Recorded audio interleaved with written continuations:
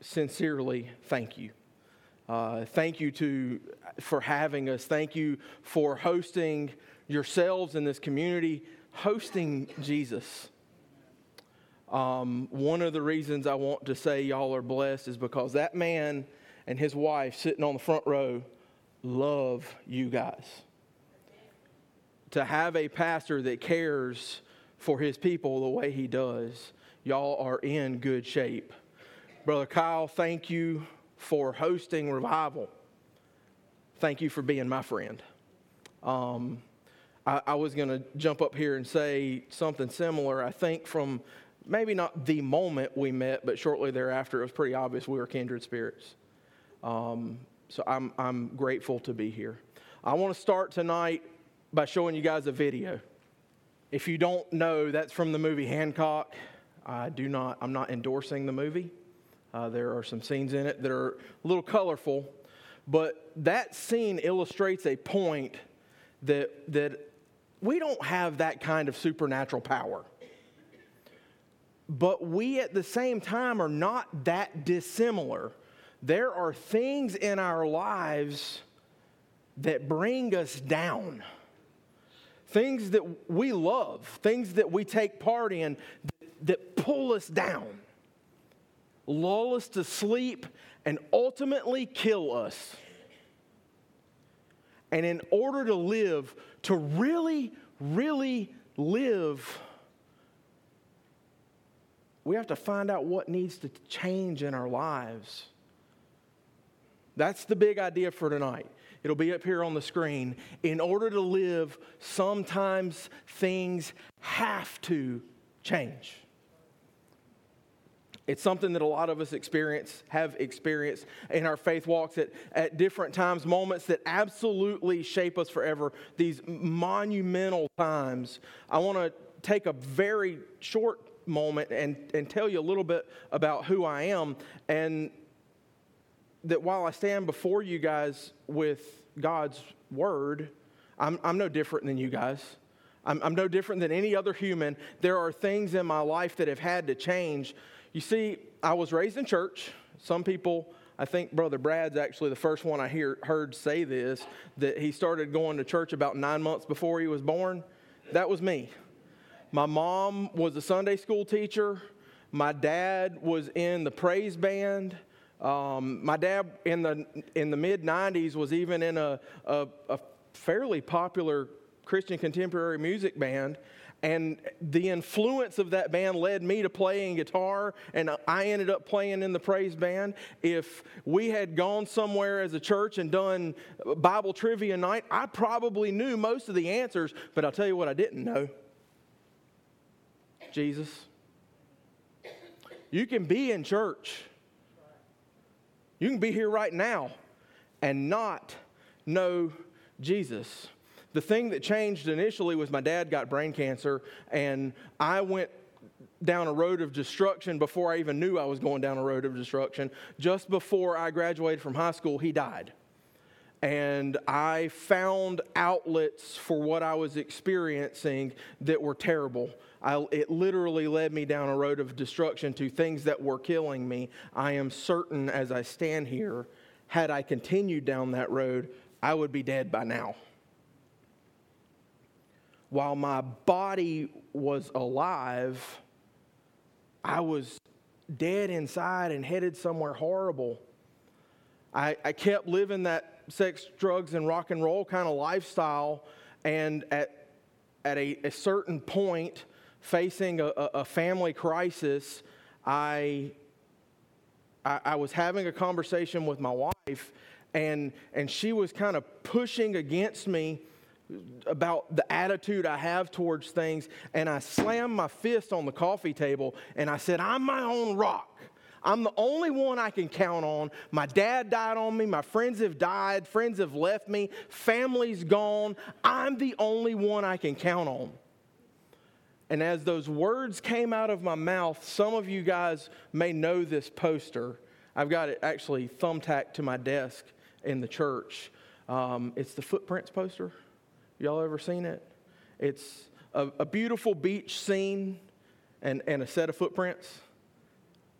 And the story goes that a person dies and they meet Jesus, and this scene is taking place over a conversation they have with Jesus, and the person ultimately says, Jesus, I just don't understand why you left me alone in those times. I know you walked with me, but those times when there's one set of footprints, and Jesus pulls them in close and says, son, those weren't the times I left you alone. Those were the times that I carried you.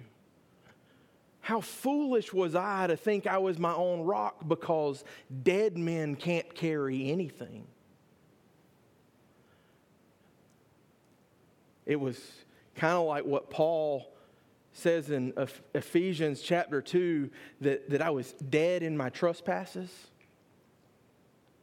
So I lived that lifestyle. The next Sunday after having that conversation with my wife, I didn't know what to do, so I went to church.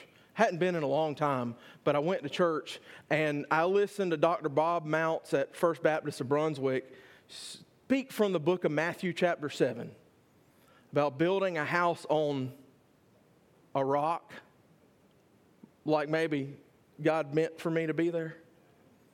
And he got through that message.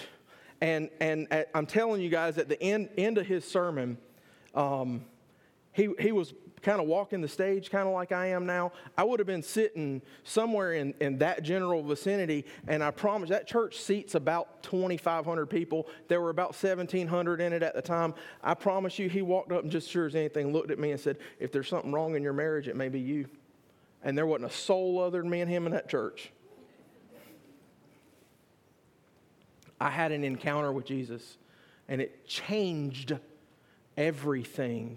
Sometimes in our lives, for us to really, really, really live, something has to change. I realized that immediately that my house, my life, was not built upon a rock. That, again, I wasn't my own rock. I couldn't count on myself because I had been dead. Lost as a ball in tall weeds, as they say.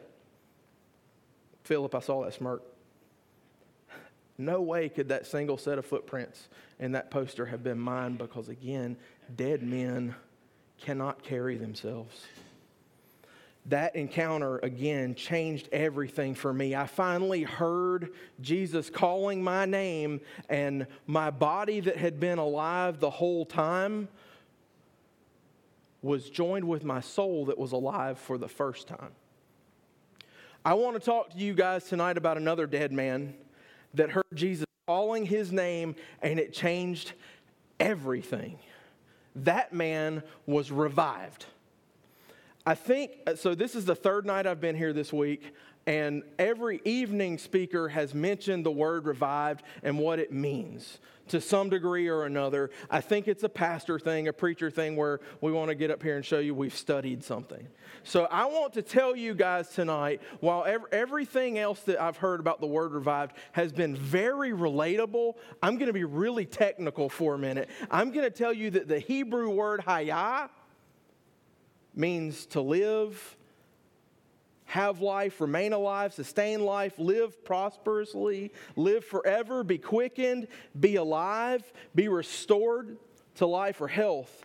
And the Greek word zeo, which is the one we're pretty much going to see tonight, similarly means to live, but also means to breathe, to be among the living, the not lifeless, not dead, to enjoy real life, to live in full vigor. That same word, zeo, is the word that Jesus used when he described being the resurrection and the life. In the middle of the Lazarus story, John chapter 11, verse 25, he said, "The one who believes in me, even if he dies, will live." John chapter 11, that's where I'm headed tonight. I'm going to start at verse 38. We're going to read through verse 44. If you brought your Bibles, turn there. If not, it's going to be on the screen behind me. We'll pick the story up just after Jesus explains that being the resurrection and life, and he's coming to Lazarus' tomb. This is a story a lot of us, especially churched people, are familiar with. So I'll give you a little background on what's going on here. The book of John most likely wrote to Jewish people. These people were curious. They wanted to understand Christianity, and this letter, while it's a biography of Jesus' life, it was of course written after Jesus' earthly ministry. He had ascended by the time these words were on paper. And it's written with a very evangelical tone. It was meant to convince people that Jesus is the Messiah, and ultimately for their conversion to take place. He explained it. Paul explained the purpose of the letter. If you don't have to turn there, but he explained the purpose of the letter in chapter 20, near the end of this book, verses 30 and 31. He said, Jesus performed many other signs in the presence of his disciples that are not written in this book, but these are written so that you may believe that Jesus is the Messiah, the Son of God, and that by believing you may have life in his name. Coincidentally, that word live, teo, I just explained, it's the same word used right there, that kind of life. Jesus wrote to Jews. I don't mean this in an ugly sense towards God's people of the Old Testament, but they were dead. This book was written to dead people. As I prayed about this, Brother Kyle, shortly after that September, it wasn't September, what month are we in? Whenever it was we last hung out together, and you texted me asking about revival. And you told us, you admitted this the other night, you wanted us to pray about this, not to just jump up and do it, and it not to be some message that we'd prepared and gotten through some time before. I started praying about this, and John just jumped out to me as the book. This is where we needed to be. And the Lazarus story, what better story of revival than, of course, Jesus' revival, but what better story of revival than Lazarus' story? But I admit to you right now, I started struggling the closer we got to tonight with this story. Like, what's in the story? Revival's obvious, but where's the challenge for the modern church? Where do I take this and give you, what's the so what for y'all? What's the take off the grave clothes moment for you guys? So I kept digging, kept hunting, thinking I'm going to have to text Brother Kyle and tell him I'm changing my verses, and God would not release me from this story. It just wouldn't happen. Lazarus is known as the one Jesus loved. He was sick.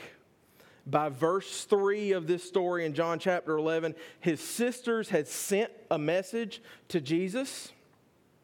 So the first thing we're dealing with is people who knew what Jesus was capable of. Brother Brad gave us some C's last night as part of his message. If you pick that up, almost every point he made started, I drew a C for me, so that's backwards for y'all. Almost every one of them started with a C. And one of the things, I think you titled it, What Can't He Do, right? What is Jesus capable of? They knew what Jesus was capable of. They wouldn't have contacted him otherwise. But Jesus waited a few days before he went to Bethany where Lazarus was. And by the time we get to verse 17, Lazarus had been in the tomb for 4 days. Remember, this is being written to Jews.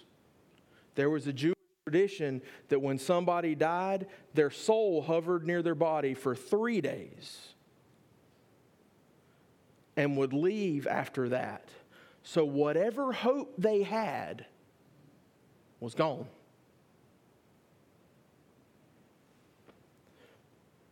We see an interaction between Jesus and Lazarus' sisters, Martha and Mary, about where they were. with their brother's death, how they were processing, how they were feeling. Martha in verse 21 says, if you had only been here, to Jesus. But by verse 22, she says, yet even now I know that whatever you ask from God, God will give you. Despite her grief and her struggle, Jesus, if you had only been here, she still had a strong faith. Mary, not so much.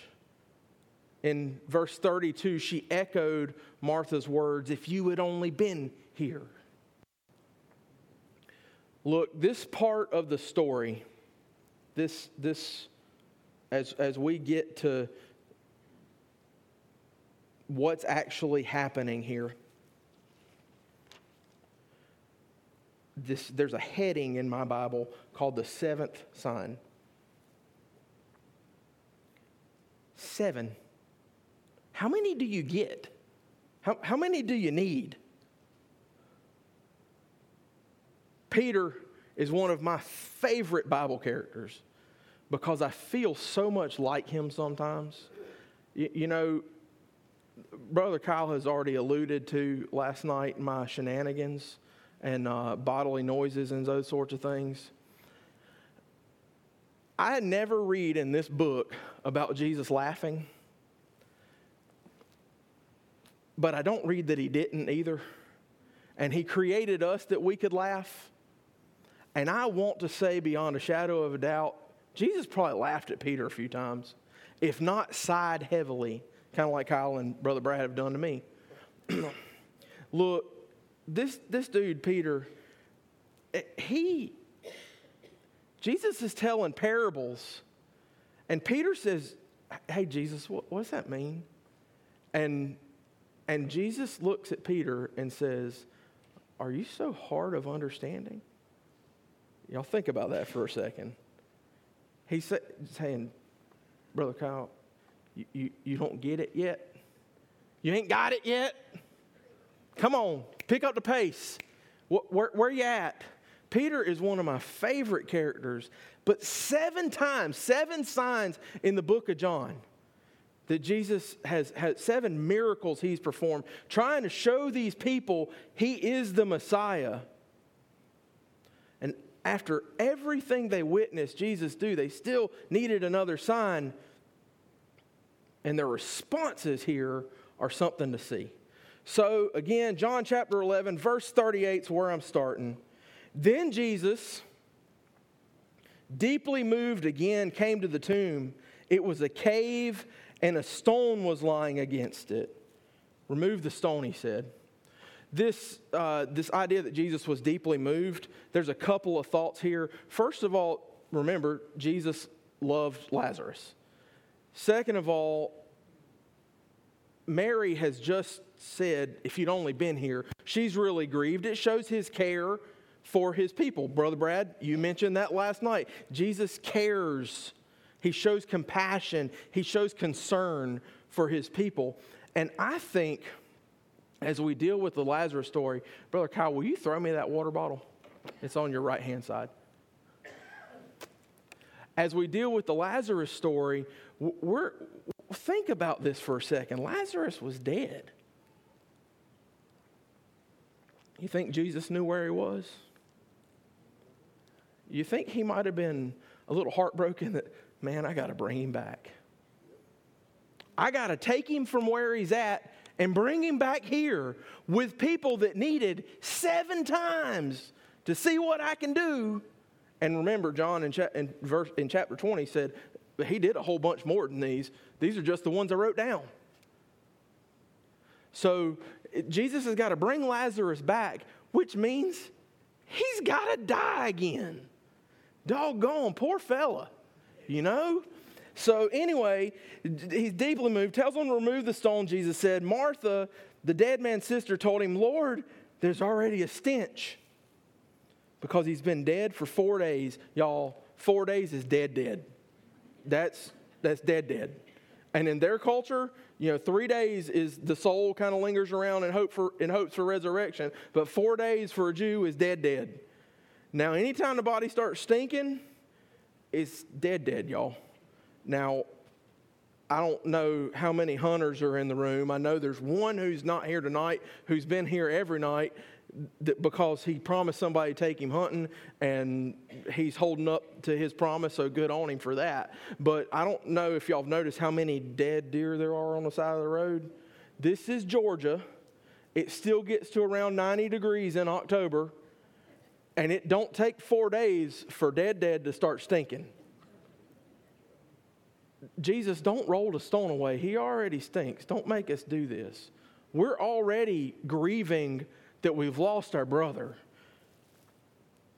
Jesus said to her, "Didn't I tell you that if you believe, you would see the glory of God?" So they removed the stone.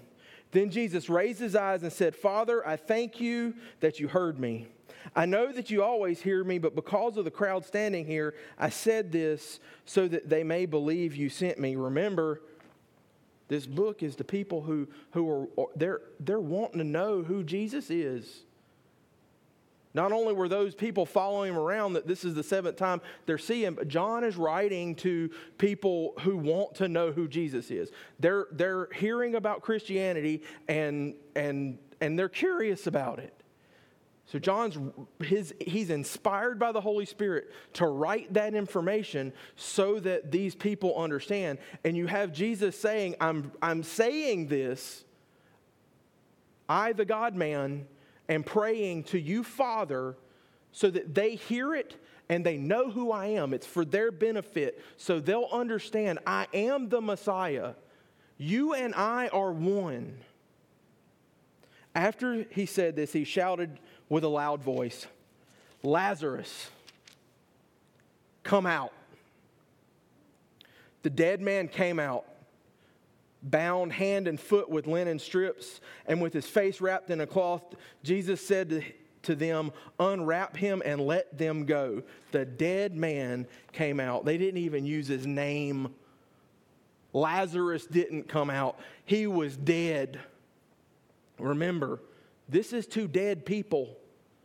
People who are beginning to understand they are dead because of their lack of relationship with the Messiah. They rejected him on earth and sent him to the cross. Now, as this book is being written, as John is penning these words, he is writing to them, the dead man came out.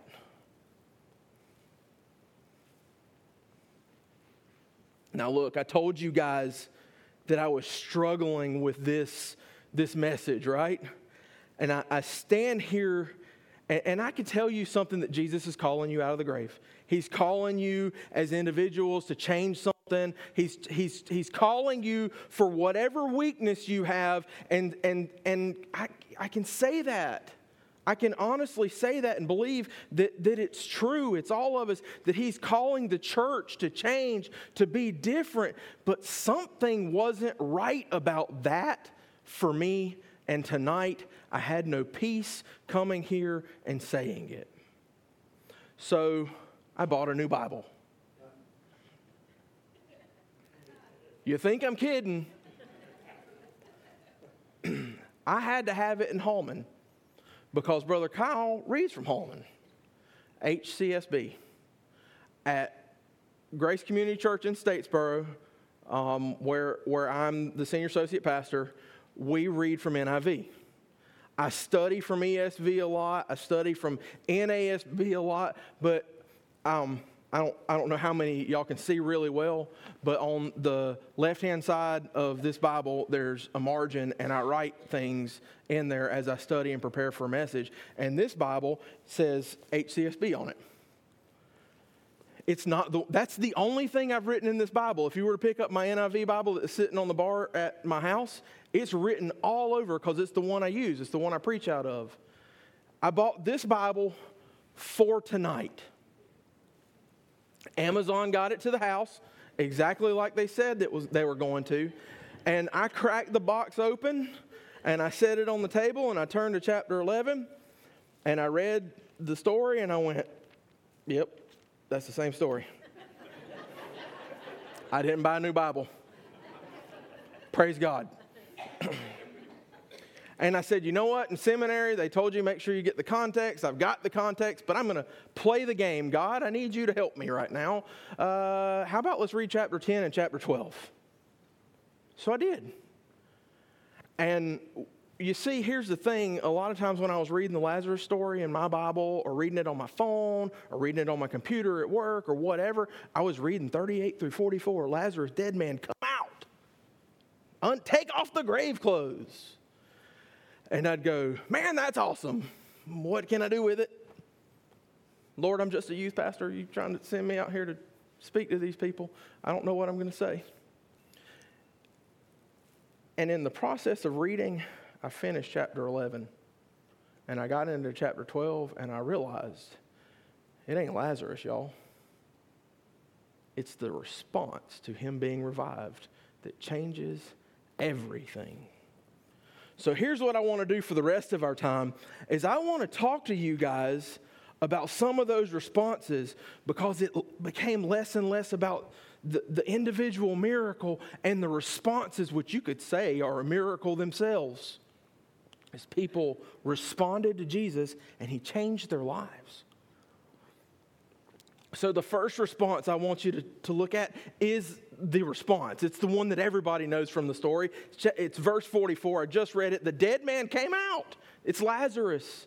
That is a response from this story. He had been dead for 4 days. If you didn't notice, that's dead. He heard the voice of Jesus and responded. He was dead, y'all. Let me rephrase this. If dead people hear Jesus and respond, those of us who are sitting in this room who hear him and don't respond are either not listening or ignoring him. If dead men hear the voice of Jesus and respond, those of us who are sitting in this room, who are walking this earth with breath in our lungs and don't hear him, it's because we're either not listening or ignoring him. Period. Dot. The second set of responses to Lazarus being raised is the masses. If you check out verse 45, therefore many of the Jews who came to Mary and saw what he did believed in him. Therefore many of the Jews who came and saw Mary, they believed in him, that him is Jesus. People found out what was going on and they came to check it out. And it impacted them. It changed their lives. Remember, y'all, this book is written to Jewish people who want to know about this book being John, not just the whole thing. But this book, John, is being written to Jewish people who are curious about Christians. They're wanting to know information, and here it is. They find out what happens, and it changes everything. They come to faith. They recognize him as the Messiah. It all changes. Here's another group. The self-righteous religious. If you read verse 53, so from that day on, they plotted to kill him. Those people, look, some of the masses that came were looky-loos. Y'all know what looky-loos are? You head out to 516 and find a wreck. You'll figure out where the looky-loos are. The rubberneckers. Some of these people who came were rubberneckers. They just wanted to see what was happening. And Brad, I think you said something about gossiping last night, right? They saw what was going on and they went straight to the Pharisees and the Sadducees and said, Jesus is doing a thing. And everybody knows that he had beef with they had beef with him. The Pharisees and the Sadducees, they didn't like what Jesus was doing. He was challenging their status quo. And let me tell you guys, religious people are notorious for killing the movements of God.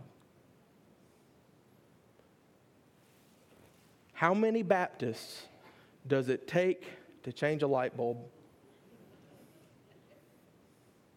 Any numbers? We have to go to a committee. I saw a hand raised from Grayson for one. Brother Kyle says we got to have a committee. I heard one over here. You can't. Thank you, Ed. You can't change that light bulb. My grandma donated it. I can say that because I am one. Look, we are notorious for this. Something new, something good comes along, something different comes along, and God starts moving through a situation or a person or whatever, and we get uncomfortable and say, hold up, we ain't doing that. Okay, well, why? Because I don't like it. Well, do you don't like it because it ain't in the book, or do you don't like it because you're not comfortable with it? Which one is it?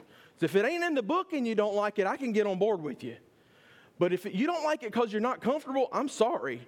The cross wasn't comfortable, and we ain't supposed to be like anybody but Jesus. Right. Get over your comfort. There you go. The next group that we see, the next reaction is that of the followers. If we were to keep going down to chapter 12 now, verses 2 and 3. So they gave a dinner. Just before that, I want to remind you of something else. In verse 1 of chapter 12, it says it was Passover. Y'all know what Passover was? It was a celebration of God's provision when God led his people. It was a remembrance celebration. It was a party for God's people. They had probably a banquet hall. They didn't run out of food. They celebrated. They enjoyed their time with one another. This was a party. So they gave a dinner there for him. Martha was serving them, and Lazarus was one of those reclining at the table with him. And Mary took a pound of perfume, pure and expensive nard, and anointed Jesus' feet and wiped his feet with her hair. So the house was filled with a fragrance of the perfume. Now look, things went from stinking back in chapter 11 in the mid-30s to we're having a party. Martha's serving, Lazarus is reclining, Mary's anointing. First 39 things stink, and by verse 3, there's a sweet smell. How things had changed. Now look, fruit often smells sweet. The flowers smell sweet, smell good. Fruit is evidence of things going on. Biblically, we talk about fruits of the Spirit. It shows God's work in our lives. Fruit is a thing. It's evidence of our faith. For Jesus' followers, at that moment, everything changed because they went from partying to mourning. They went from mourning to partying. I made it backwards. They went from mourning and grieving, and Jesus, don't open the tomb, it stinks, to we're having a party and it smells good. Now look, I know Baptists don't party. We are notoriously stoic. Y'all do know that, right?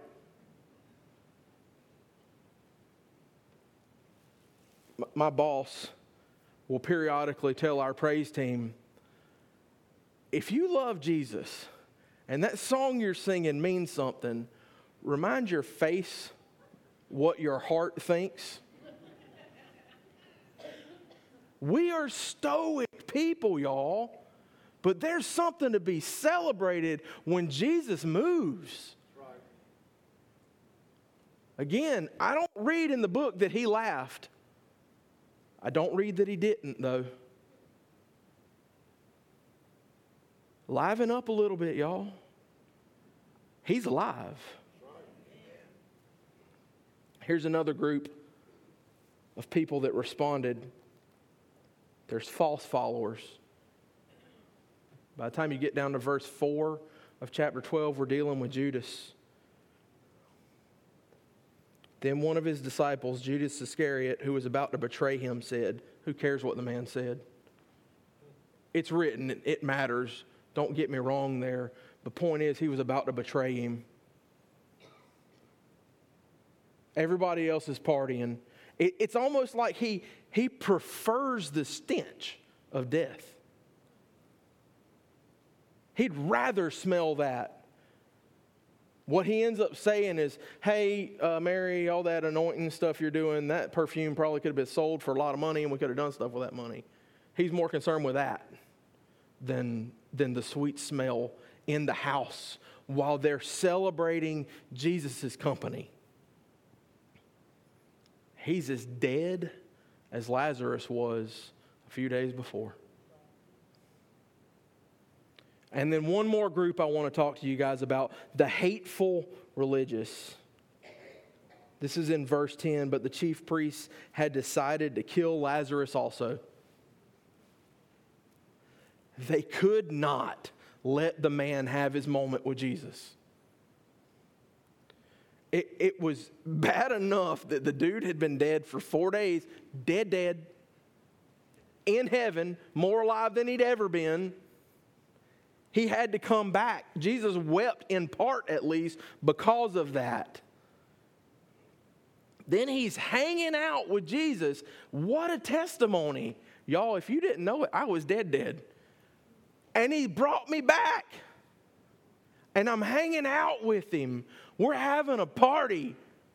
And now those knotheads out there want to kill me. What a testimony. Instead of letting his life point to the Messiah, they want to kill him. We will kill a movement, and we will kill those that threaten the status quo. It may not be a literal killing, but sometimes those committees we talk about, they sure like to blackball somebody. They sure like to make somebody be quiet. I don't know if y'all notice this about a Baptist church either, but sometimes we get a little cliquey, and I ain't talking about with the music. Y'all know what I mean? It happens. I hope it don't happen here. Ain't no heads nodding. Is that because toes are getting stepped on? Jesus threatened comfort zones and changed what was important. They sought to kill him and Lazarus because of it. So what changed? What all in those list of six groups of people, what changed for Lazarus? Jesus' voice caused him to breathe. It caused him to breathe again and to arrive at a party, a celebration. He had been in heaven. Man, what a difficult thing that must have been too. I've talked to y'all a couple times about Jesus and weeping. He had deep emotions about having to bring Lazarus back. What about Lazarus?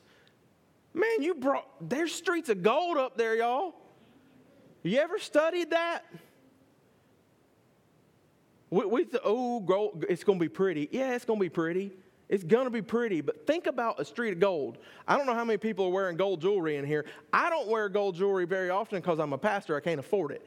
Some people don't wear gold jewelry because they don't want to damage it or get it hurt or whatever. You buy your daughter gold earrings. You don't send her to school in those. You wait for special occasions to let her wear them, those kind of things.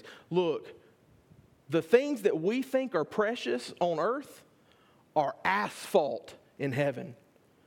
It's what we drive on. And Lazarus is hanging out up there. And what was he doing at the party? He's reclining at the table. He kicked back. You know why? Because Jesus' presence was enough. Jesus' presence was good enough. He didn't have to worry about the rest of it. The masses, they changed. They were curious. They wanted to know what was going on, and it changed everything for them. You ever been curious about something? You say curiosity killed the cat or whatever, something like that. Curiosity, you approach something to find out what's going on. You sniff around a little bit. They came sniffing around, and an encounter with Jesus changed everything for them. They believed. There were the followers. You see Martha and Mary's reaction. Earlier, they'd had all kind of grief.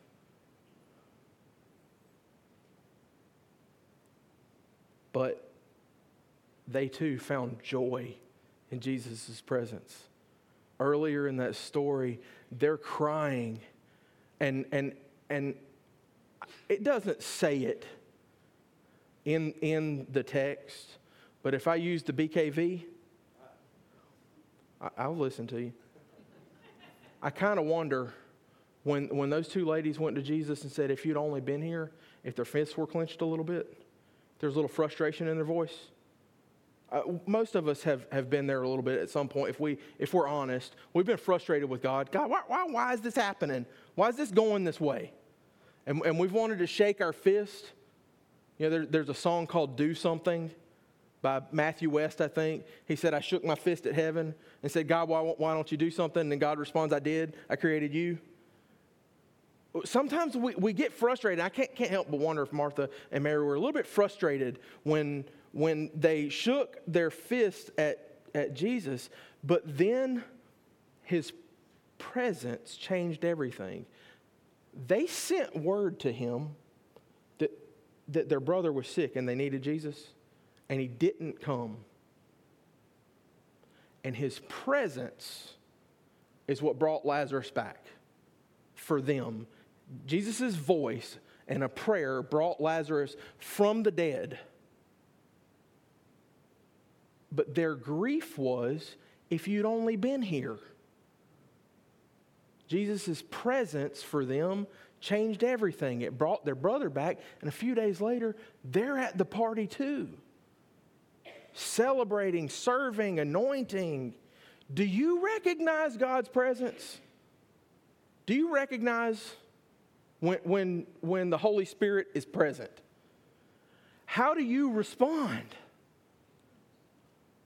I hear yes. I see heads nodding. Remember, there's some jokes I've told tonight about Stoic Baptists.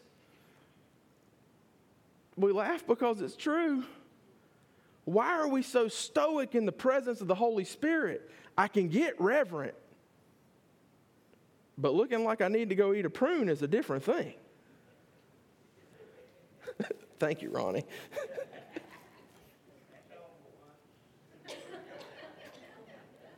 And then there's the self-righteous.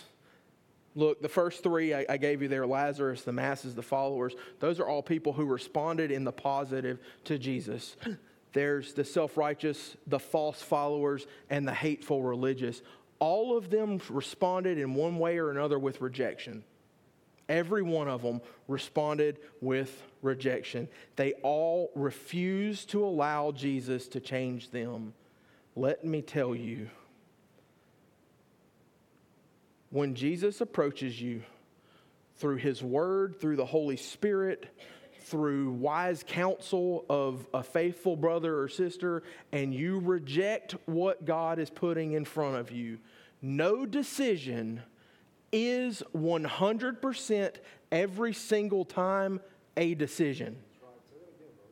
No decision is a decision. When Stephen started his message Brad was yesterday, so Stephen was Sunday night. When Stephen started his message Sunday night, he said that God's people, Nebuchadnezzar, they were in captivity, and they were seeking an answer. And one of the things he said was, when you're seeking an answer, there's always somebody ready to give one in the form of a lie. There's a liar, y'all. He's got a name. It's Satan. And him telling you that you have more time and you can wait is a lie. I buried a 19-year-old Friday. I'm standing in front of you right now telling you your time is not guaranteed. And if Satan's telling you you've got time to make the decision, he is lying to you. No decision is a decision. So what? Here we are at that part. I like to ask questions, and so what is the question? What do you guys do with all of this information?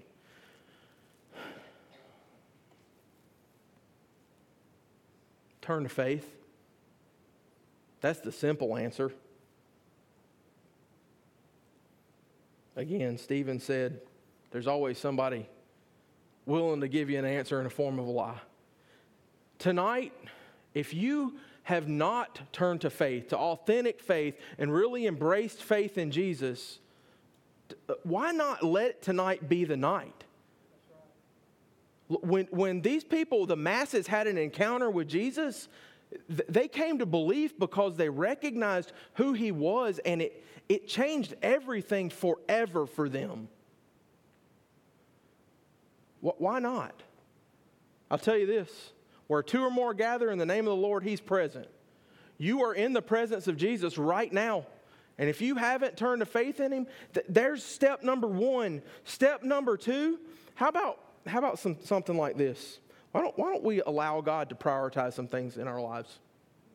What if God prioritized marriage in our lives? Those of us who are married, guys, ladies, if you're married, what if we allowed God to prioritize marriage in our lives? What would that look like? Look, if I were to turn to Ephesians chapter 5 real quick.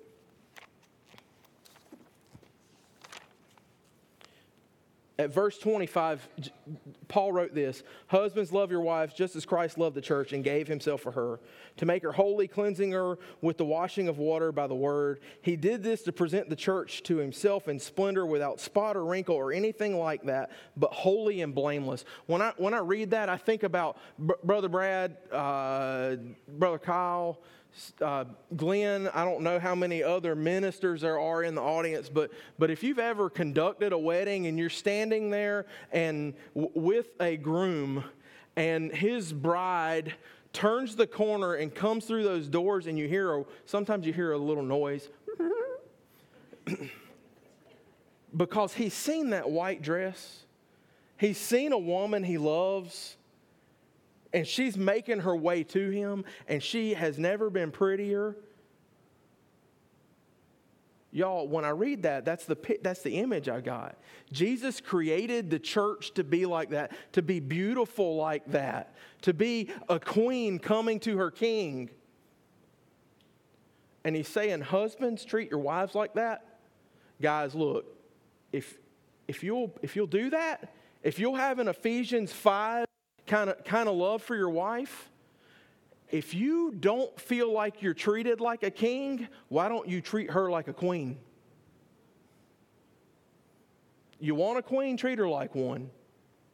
Christ sacrificed himself for her. That's agape. That's sacrificial love. That's not what's in it for me. Hey, baby, come to bed. Why don't you sacrifice for her? Ladies, I can't let you off. I can't hammer them and then not say something to y'all. Wives, submit to your husbands. I ain't going to go there real long, I promise. Part of submission is understanding the psyche of a man. Men need cheerleaders. It's football season. Cheerleaders are on TV along with the football teams. It's there for a reason. And I'm not talking about pretty girls in skimpy clothes. Men need cheerleaders. Ladies, cheer your husbands on. You want your husband to treat you like a queen? Cheer him on. And I'm not talking about cheering him on at his dumb ideas. But rolling your eyes at everything he does ain't going to help him. When he takes the trash out, I don't know, maybe give him a good game, a pat on the back, something. Tell him you love him. Tell him he did a good job. We need it. I'm telling you, we need it. And I love you for it. Thank you. What about What about this? I heard your voice. I don't know what you said, but I'll find out later. I know who it was. Trust Jesus if you have a calling in your life. If Jesus is calling you to do something, to be something, trust Him. What are you concerned with how you're going to provide for your family? If He's calling you, He's got that figured out. If He's calling you to start a Bible study group or to join a Bible study group or to join a small group, to get involved in a church, to become a member, to get baptized, because you've already made a faith commitment, but you're holding off because of something, why? Again, the cross wasn't comfortable. Get out of your comfort zone and respond to that calling and see if He won't change everything. God is speaking.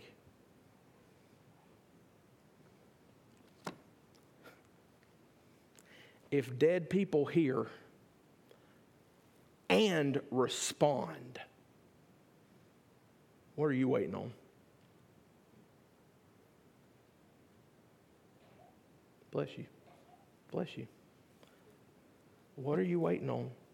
Why are you not listening? Why, if you hear Him, are you ignoring Him? Or even worse,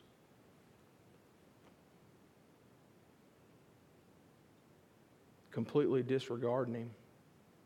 Complete defiance. Whatever it is, whether God's calling you to tighten up something in your life, guys, get off that dadgum website.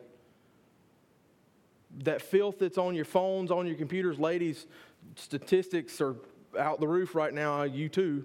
Get off that app.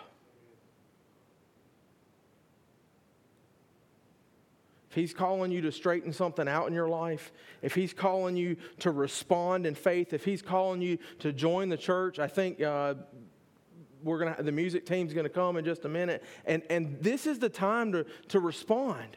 If you've had any question about whether or not God is speaking, He is. What are you waiting on? Father, I am so grateful that You speak to us. Lord, that You have Your word preserved for us, that we hear You through it. God, I'm grateful for men and women who You've put in our lives who have been following You and following You seriously for some degree of time, and they're willing to speak wise counsel in our lives. God, I'm grateful for men who have responded to the call to ministry and who shepherd Your churches and even point silly 20-year-olds towards a seminary. God, I am grateful for what You do. I'm grateful for Your Son. I pray that people in this room respond to Him. Lord, and if there's nobody in this room that needs to respond, I doubt it, but if there's nobody in this room that needs to respond, Lord, help them take it to somebody who does. In Your name we pray. Amen. Amen. You can all look up. I hope all our hearts and minds are at ease. I'm sure each one of us is going to take something away from every message we've heard this week, but tonight is, for me, is what I just said a second ago. Not responding is a response. Not responding is a response. So when the Holy Spirit moves upon us, we're to respond in the way He directs us. Amen? How many of y'all were here Sunday morning? Well, I know you were, Blue. You put your hand down. I told y'all Sunday morning when God put all this together that He did it in such a way that and for me to know that it was Him, that I even knew who was going to preach Thursday night if it went over. Y'all remember me saying that? Yeah. And I said, they're here this morning. And then that night I said, they're here tonight. Do you know who knew who that person was? Me and God. I didn't even tell her on purpose. not that she has loose lips. I didn't want to tell her. Gary, she ain't got to know everything. But no, I just wanted it to be God. Well, after the message last night, I came down and I asked a couple people, I said, where's this person? I thought they were going to be here tonight. And they looked at me, eyes got real bright, and said, that's who's preaching Thursday night, isn't it? And I kind of swept it under the rug, didn't say anything. This morning I got a text saying, I've been harassed by some people, and I just want you to know if I'm the person who's supposed to preach Thursday night, I'm on. I'm willing. So you're going to have to come Thursday night to find out who's preaching.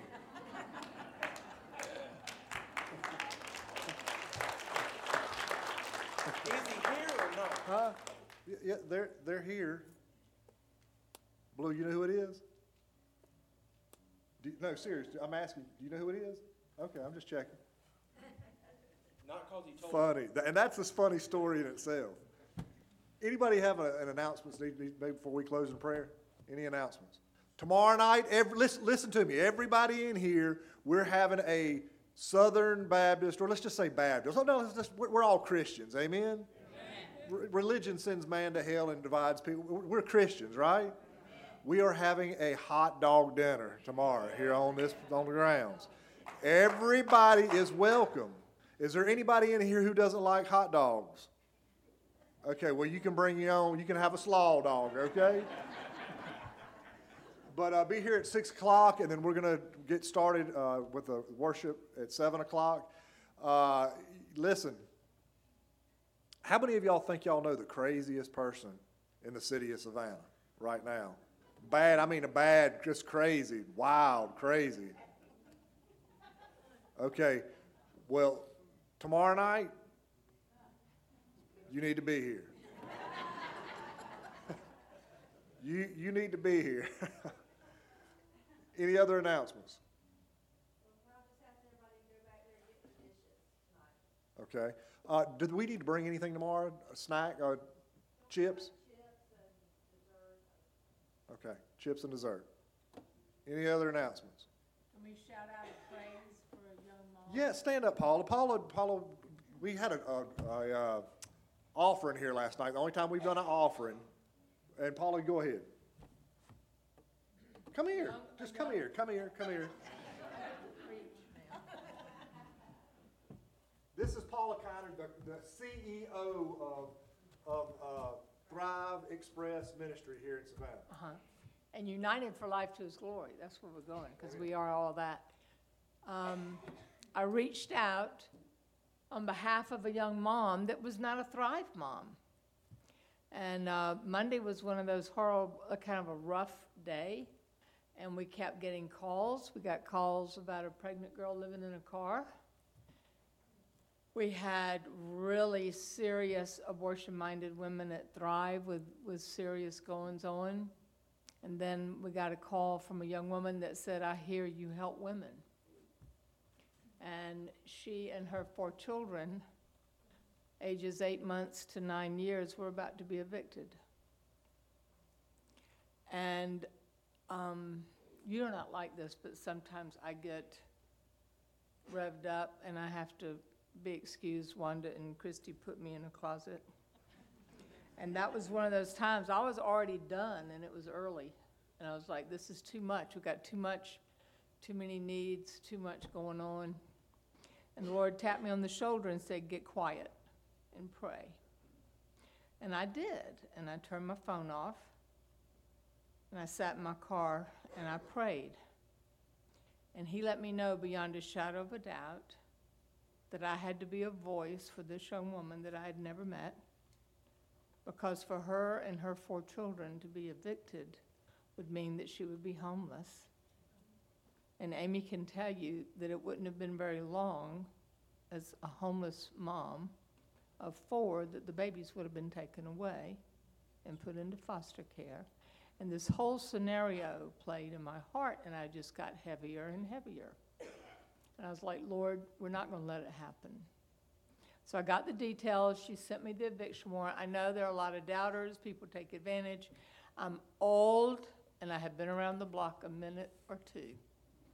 So I did some checking out. Everything I asked her to send me, she sent me quickly and did it well. And she was behind because she had made some bad choices about taking her very sick father to doctor's appointments and to the hospital when nobody else in her family would, and she had missed work. Everything she said. I mean, I just loved this young mom. I've never seen her face. So I started calling our local church partners and pastors and just asking for $1,600 by Wednesday. Which you've never done before.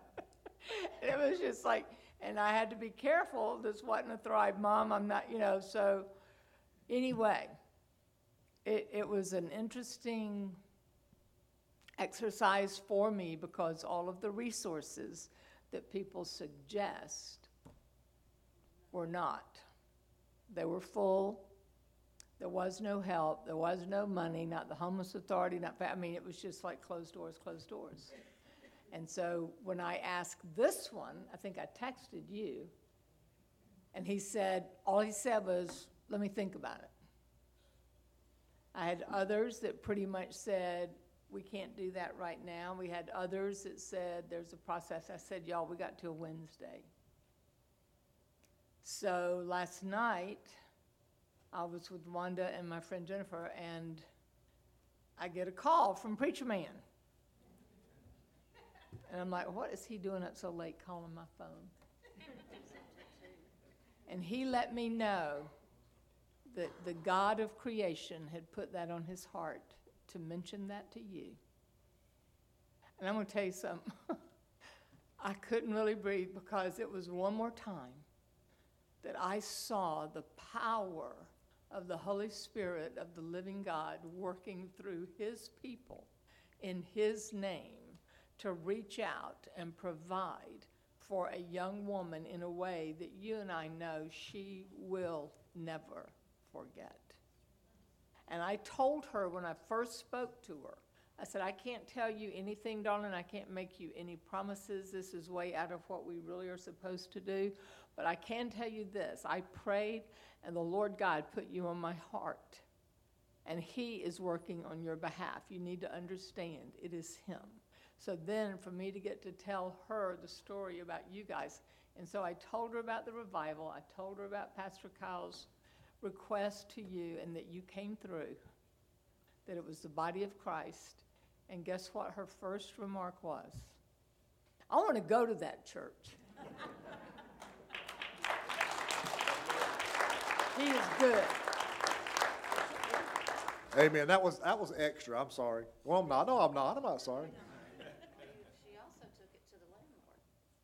I got to tell the landlord about y'all and how the Lord, it has been a testimony. Amen. And Amen. to Anybody else have an announcement? We need teddy bears for Saturday. Our OCC boxes are due Sunday. Right, Tracy? The 5th. Okay, but we can start bringing them tomorrow, Saturday, right? Amen. Any other announcements? Trunk or treat is Sunday afternoon. Thank you. Bring teddy bears Sunday morning for trunk or treat Sunday afternoon. Any other announcements? Look at there, Phyllis Carter. Listen to me. Phyllis, is it Buongiorno?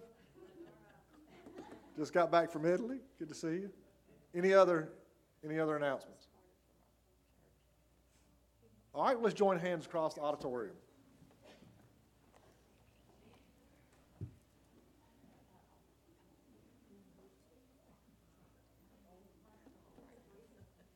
As we close in prayer, Ricky Tyre, will you please lift your voice and dismiss us in prayer, brother?